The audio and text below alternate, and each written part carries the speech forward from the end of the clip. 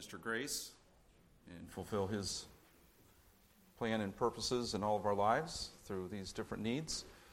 But the book of Exodus, we've been going through a series of Bible characters, and I've purposely chosen some Bible characters that may be a little less familiar to us, and maybe not so much tonight, but then again, maybe so. I don't know for sure how familiar we are with Jochebed, but does anybody right off the top of their head remember who Jochebed is the mother of? Go ahead. Moses, good, yes. And she is not identified until later on, and I believe it's in chapter 6 and verse number 20 that she is actually named. Amram took him Jochebed, his father's sister, to wife, and she bare him Aaron and Moses, and of course Miriam, Moses' and Aaron's sister as well. But Jochebed, of course, as we now know, or as we maybe already knew, she is Moses' mother. And so we are in Exodus chapter number 1. And of course we know a little bit about the background, and probably familiar to most of us as far as Israel and going into Egypt. And God had so prepared with Joseph and the 7 years of plenty and the 7 years of famine, and then what man meant for evil, God meant for good, and the incredible testimony of Joseph. And then from there, of course, Jacob came with the rest of Joseph's brothers, the rest of Jacob's sons. Israel by that time is Jacob's new name. And they went to Egypt, and God, of course, provided for Israel there through the famine. And then they began to increase in number. And we understand that Israel ended up being in Egypt for over 400 years. But here we are now in the book of Exodus, and there is a new Pharaoh who did not know Joseph. Now, this is a little bit of a historical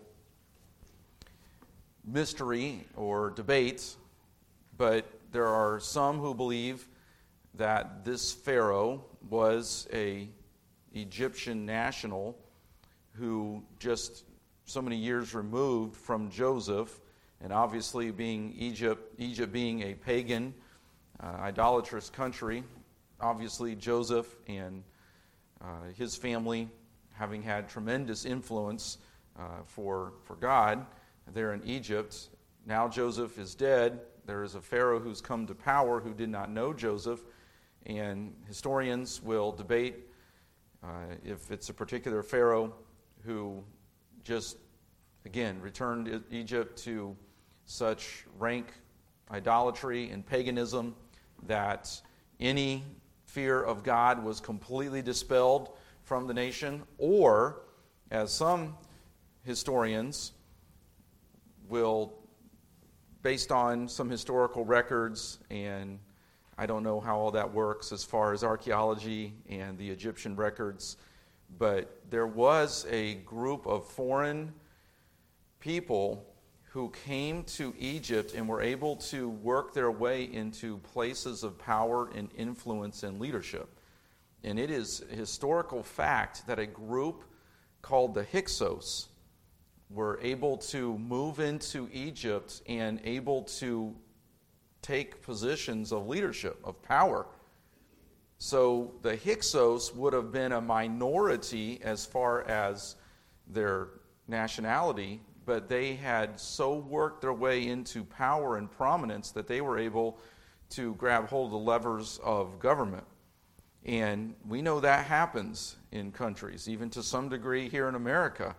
There are some groups that would be considered minority who seem to have a lot of power and a lot of influence and seem to be pulling a lot of levers. And they have obviously a lot of influence on the population. So the Hyksos is possibly and most likely the foreign group that came in, took these places of power and was able to get a Pharaoh into the leadership over, basically as king, over Egypt. The Hyksos then would have not known anything about Joseph. The Hyksos would have been probably ignorant of Joseph, and the Hyksos were a pagan people, idolatrous, and of course, with Egypt's past paganism and idolatry, the Hyksos bringing in their paganism, their idolatry, this Pharaoh would have been a very rebellious man against God. And then, of course, the plagues of Egypt would come, against Egypt would come, including the slaying of the firstborn, the Passover, the exodus out of Egypt, Israel going back to the Promised Land, and we know the rest of the story. But this Pharaoh was an evil man. Bottom line is, he's a wicked man, insecure about his power. Israel is increasing in population, and this Pharaoh is scared of the Israelites. That's another reason why we tend to, that historians tend to think that it's the Hyksos that, though they were a minority among the people, became powerful. Another reason that we believe, and historians believe, that it might have been the Hyksos, and likely the Hyksos, is because the Hyksos would have been fewer in number than the Israelites. And as the Israelites multiplied, as they increased greatly, that would have seemed even more of a threat to the Hyksos, besides the Egyptians, who were probably more in number than the Hyksos as well. So in fear, we read in Exodus 1, in verse 9, having just identified this king, this Pharaoh, as king over Egypt, who knew not Joseph, and he said unto his people, Behold, the people, the children of Israel, are more and mightier than we. Come on, let us deal wisely with them, lest they multiply, and it come to pass that when there falleth out any war, they join also unto our enemies, and fight against us, and so get them up out of the land. Therefore they did set over them taskmasters to afflict them with their burdens.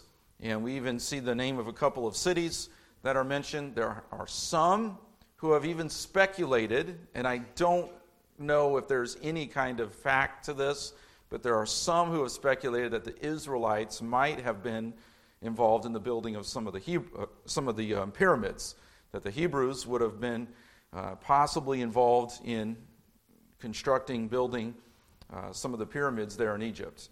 I don't know, and I didn't dig deep enough into historical records to know how much factuality there is to that, if there's any true and historical connections, but there are some who have speculated that the Hebrew slaves were involved in the building of the pyramids.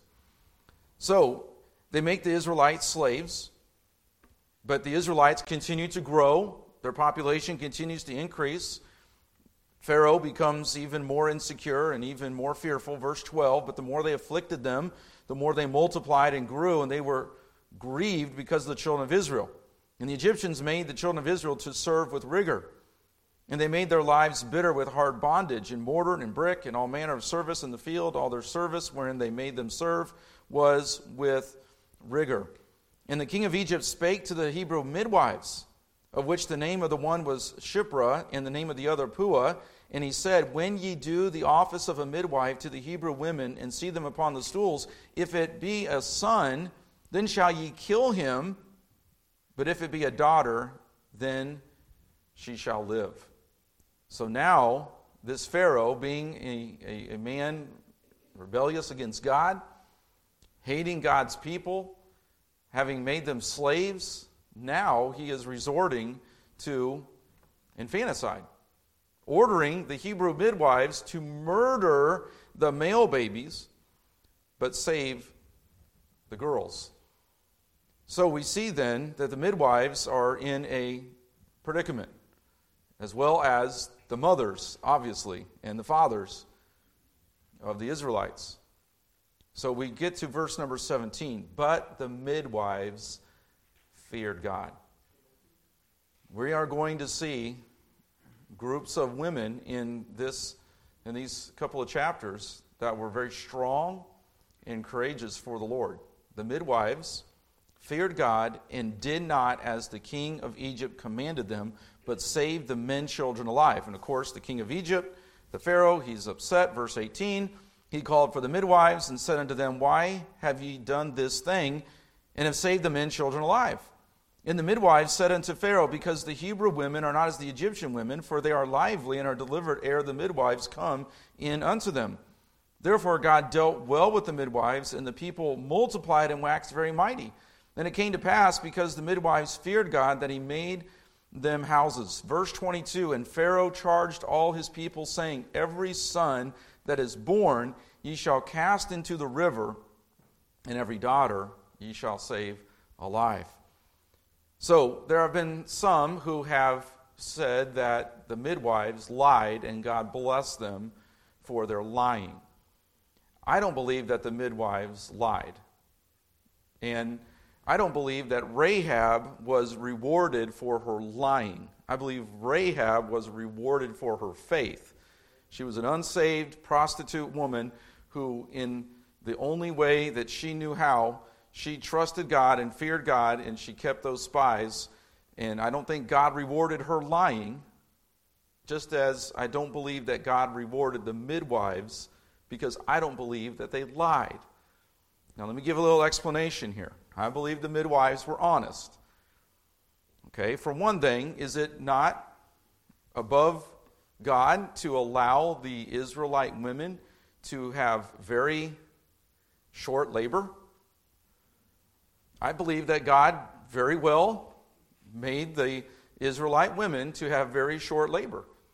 And by the time the Hebrew midwives got there, the Hebrew moms had hid their children, had hid their male babies.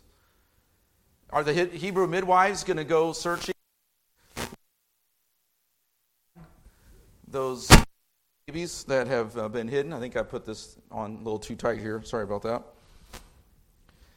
So do you think that the Hebrew midwives are going to be holding swords and spears to the Hebrew mother's head saying, Tell me where that baby is. Tell me where that milk. No, of course not. They're going to be probably a little slower getting there. God's going to providentially help the Hebrew mothers have their children without complications, without a long labor and delivery period. The Hebrew midwives are going to be a little slow getting there. We're a lot slow getting there. They're not going to be searching high and low, digging through the attic and tell us where your child. No, of course not. They're going to show up late. The male baby's going to be gone. I can just imagine maybe the husband being forced into helping with the delivery. The father having to help out with the delivery. I could see that possibly happening. He's the one there opening the door, telling the Hebrew midwife.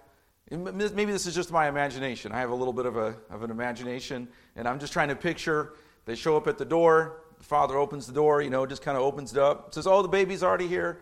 Baby's fine." Closes the door. Hebrew midwife goes on. Is the Hebrew midwife lying to Pharaoh? I don't believe so. I believe the Hebrew midwives are saying, by the time we get there, Pharaoh, the baby's already been born and gone. We don't know where it's at. I think that they were honest. And God providentially cared for the Hebrew children, the Hebrew mothers, and even increased their fertility throughout this time. So then verse 22 says that the Pharaoh charged the Egyptians, his own people, Hyksos possibly, as well as the Egyptians. And now they are to go and to capture these male babies and do what with them? Throw them into the Nile River. Is it not above governments, wicked politicians, to promote the murder of preborn life and infanticide? Right here in America, there is now infanticide that is allowed in certain places. I did not know, but I understand from what we were discussing in Sunday school the other day that it's up to 28 days in one state that a parent can decide whether or not to keep their child. Murder.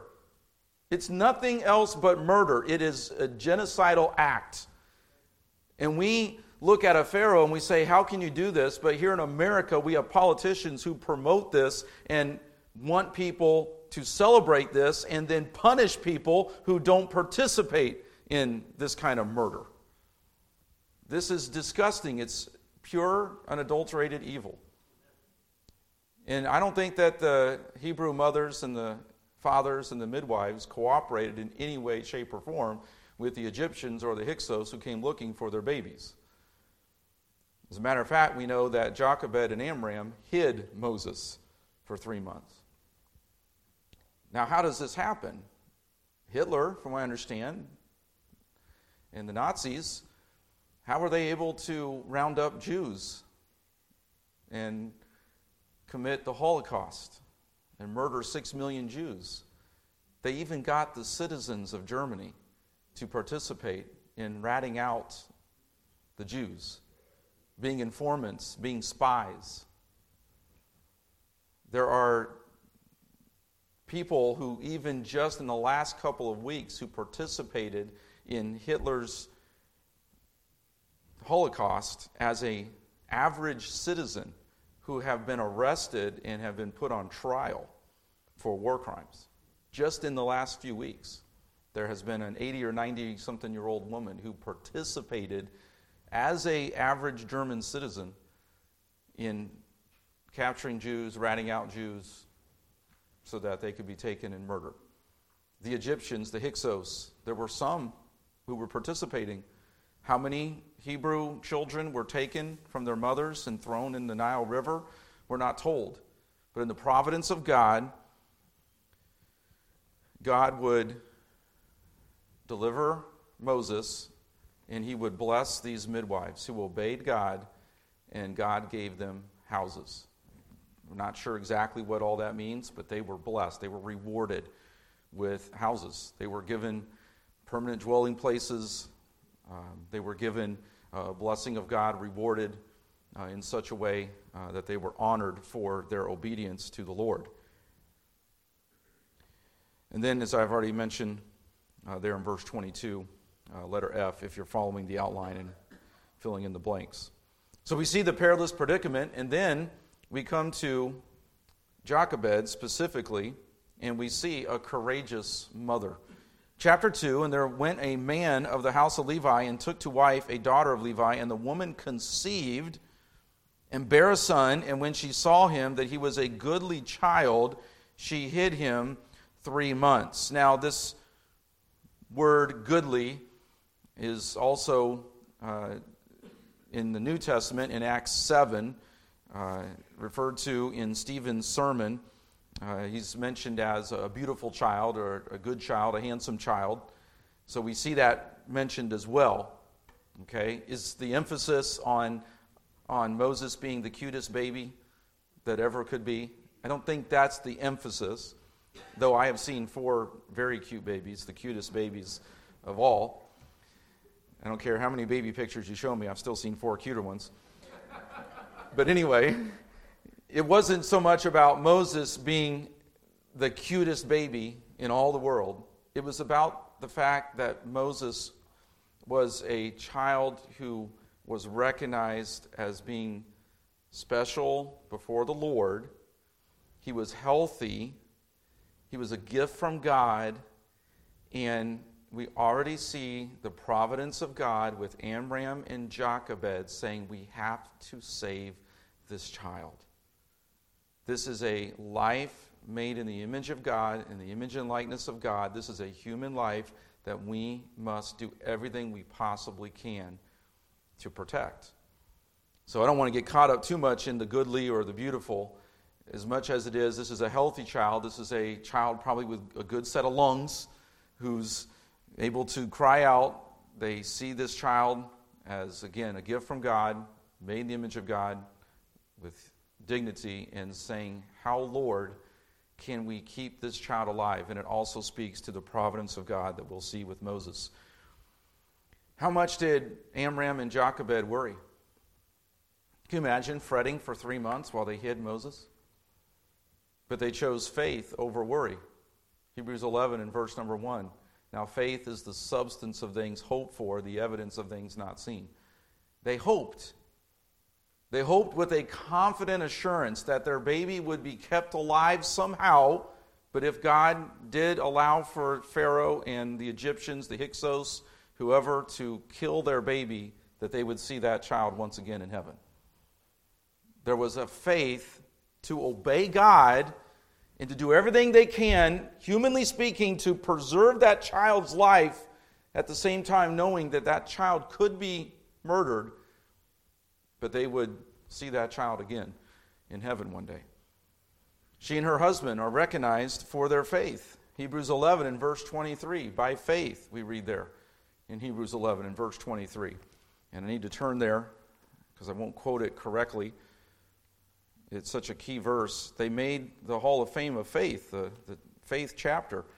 In Hebrews chapter number 11, there in verse 23, by faith Moses, when he was born, was hid 3 months of his parents because they saw he was a proper child. There we see it again. And they were not afraid of the king's commandment.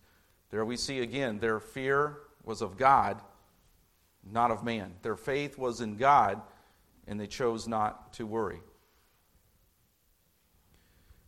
Are we not sometimes forced to make the choice between obeying God or obeying the authority of man or obeying man?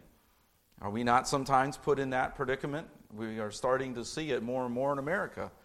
Doctors and nurses having to make choices about participating in abortion. Doctors and nurses having to make choices about the transgender mutilation of children. Doctors and nurses having to make choices in other areas of medicine.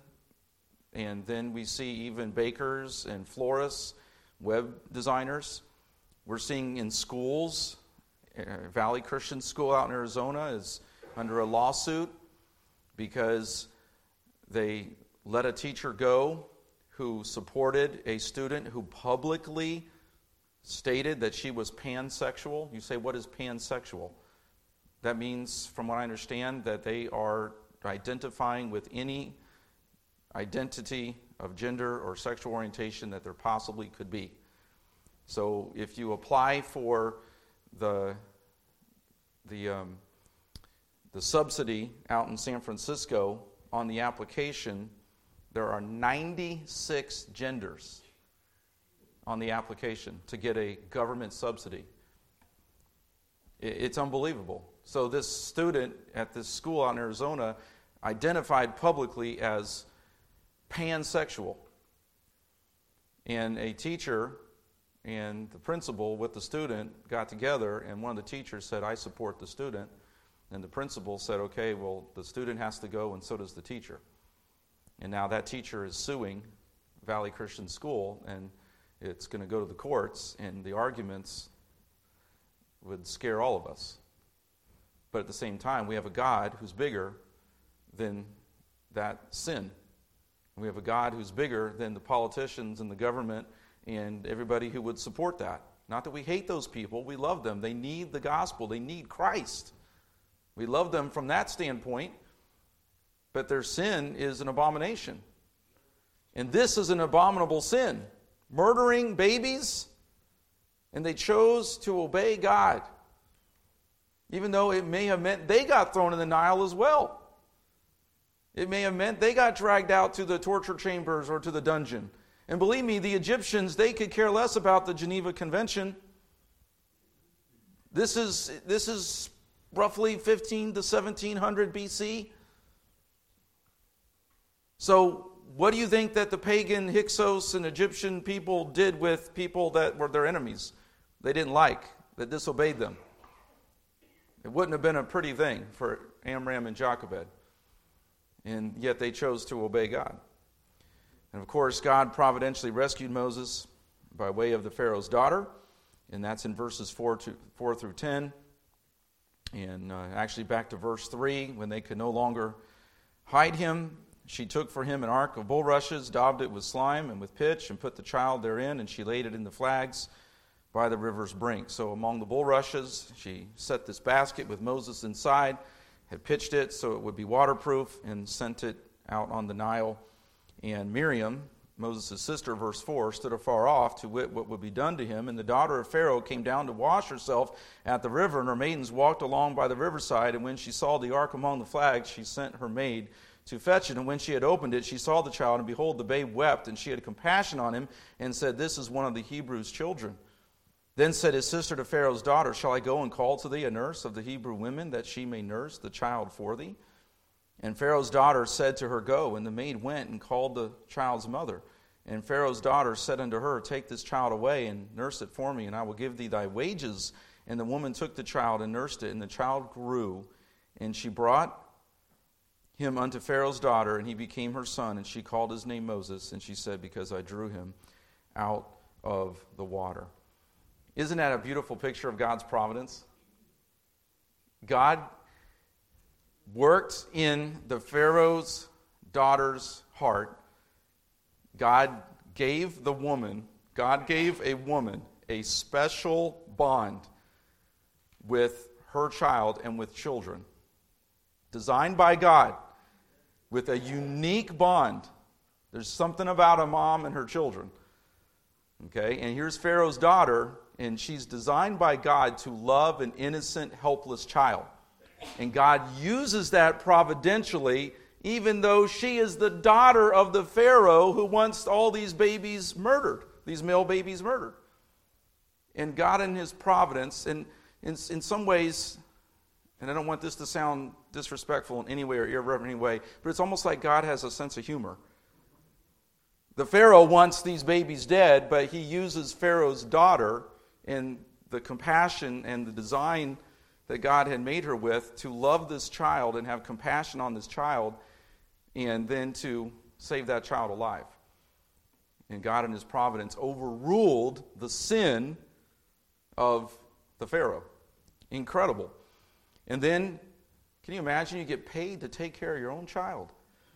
Now, I did a little bit of research, and I couldn't quite figure out how long she would have had Moses. Some said as many as 3 years or 5. I'm not sure the whole weaning period.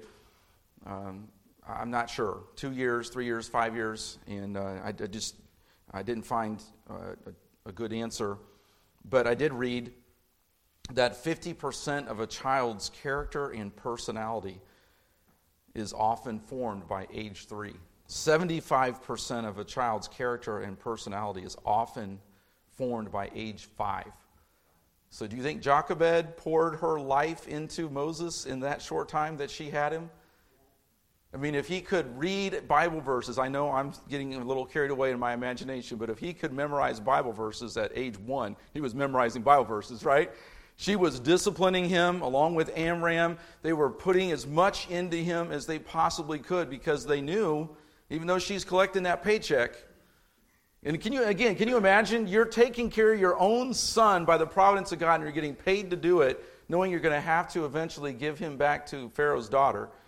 And so they're doing everything they can to teach him in the ways of God. I can't help but think that when Moses, as we read later, he looks out among the Israelites and he gets carried away in his zeal. He had a lot of zeal, but not necessarily according to knowledge.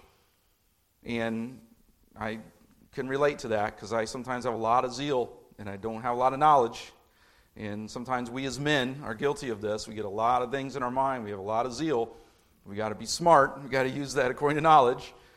But where did Moses get that zeal? I know it was from the Lord, but I can't help but think that Amram and Jochebed poured so much into him at an early age that even though he got the University of Egypt for however many years in high school Egypt, and he got a diploma from Egypt High School, and he got a diploma from Egypt University, and a master's degree from the Nile University of Egypt or whatever, okay? As much as he got that, I think there was something there deep down that God had prepared, obviously, and through Amram and Jochebed, a mother who nurtured her child, that when he was of age, he looked out and he said, I'm going to be the deliverer. And God had to take him and put him 40 years in the wilderness, right, to prepare him to get that knowledge because he had a lot of zeal. But where did that zeal, where did that basic knowledge come from? I think it goes back to those early years, those early days. And what a tremendous testimony of two parents who raised their son in the nurture and the admonition of the Lord. We're almost out of time, so sorry, I'm just going to have to fly through these. But we see principles of faith in difficult circumstances. We see examples of that in Hebrews 11. We see in Ephesians 6, being strong in the Lord, taking the shield of faith. They did that. They didn't have Hebrews 11. They didn't have Ephesians 6. But they had faith that is exemplified in Hebrews 11 and in Ephesians 6. We have Ephesians 6 and we have Hebrews 11. Do we have that kind of faith? Amram and Jochebed did. Jochebed and Amram had faith in difficult circumstances. I couldn't help but think from a parenting standpoint, does parenting not take faith? Yeah. Does it not take courage? Better believe it. And it takes determination. And for those who don't have children yet, it's okay. God will give you determine that you're going to raise your children up in the nurture and admonition of the Lord. God will provide. We didn't know what we were doing. We set Emily in the crib. We looked at each other and said, now what do we do? You know? And just one day after day, with faith, with courage, with determination, you trust the Lord that He will provide and God will work in their hearts and they'll go on to love the Lord and serve the Lord. But we see that in Amram and Jochebed. We see the reward of obedience with the midwives. We see that with Amram and Jochebed. Jochebed, even in Hebrews 11, we read there that now faith is the substance of things hoped for, the evidence of things not seen. And by it, by faith, the elders obtained a good report. Do you think Amram and Jochebed had a good report? We're talking about their report card right now. I'd say they got a lot of A's and A pluses. And we're thankful for their example. And then we see, of course, obeying the higher authority. They chose to obey God rather than men. And there's so many verses we could look at. We don't have time to even get into what I wanted to finish with, but we're out of time. But they chose to obey God even if it meant their life and even possibly the lives of their children. And this is I've given this illustration before, and it's kind of a silly one, but Kelly is sick at 2 or 3 o'clock in the morning after Emily was born, and she was miserable. I knew we were going to have to go to the ER. I called my mom up. I said, Mom, can you come? I think it was after Emily was born. I think we just had Emily at the time. And I called my mom. I said, Mom, can you come over and watch Emily? I got to get Kelly to the hospital. My mom was about 10 minutes away. She came over. I drove to the hospital, St. Vincent Hospital up on 86th Street in Indianapolis. And I got to Lafayette Road and Georgetown Road, and the light was red. And I said, I don't care. I blew that red light, and I probably violated the speed limit. But my wife's health and her life was, at that time, more important than a red light and a speed limit. I'm not saying run red lights. And I'm not saying abuse the speed limit. But there are times when we have to make a choice about a higher authority, obeying the higher authority, obeying God rather than men. Acts 5, verse 29, Peter, John, the apostles had to do that. And we're coming to a point in America. Jack Phillips has had to do that out in Colorado. Barronelle Stutzman up in Washington State. They're not going to do customized floral arrangements or customized wedding cakes supporting same-sex marriage. What's her name? With the website design that just went before the Supreme Court. She refuses to do a web design that is going to celebrate and support same-sex marriage. We have doctors and nurses dealing with this, with abortion, with transgenderism. It's coming to our doorstep. We don't know when. We don't know exactly how. It's coming to our workplaces with pronouns. Teachers who are having to make decisions about speaking the truth, even with genders. And I heard of a kid who got in trouble because he wouldn't call his classmate by the gender name that was some animal. The kid came to school saying that he was or she was some sort of animal. And the classmate got in trouble, got sent to the principal's office because the classmate wouldn't call this classmate by whatever gender identity named after some animal. We have to continue to obey God even when it's hard. And we're thankful for Jochebed and for Amram and their examples. Let's pray. Lord, thank you for your word. Help us, Lord, to live these truths, live out these principles. Lord, we know that you are faithful and that, Lord, we can trust you even when things are hard, and knowing, Lord, that ultimately it's for your glory and for our good. And you, Lord, even determine if and when the rewards are given for our faithfulness. But, Lord, most importantly, may our faithfulness honor and glorify your name and bring glory to you. In Jesus' name we pray. Amen. Thank you for being here tonight. Sorry for going a little over, but I appreciate your being here this evening. Have a great rest of the week. We'll see you on Sunday.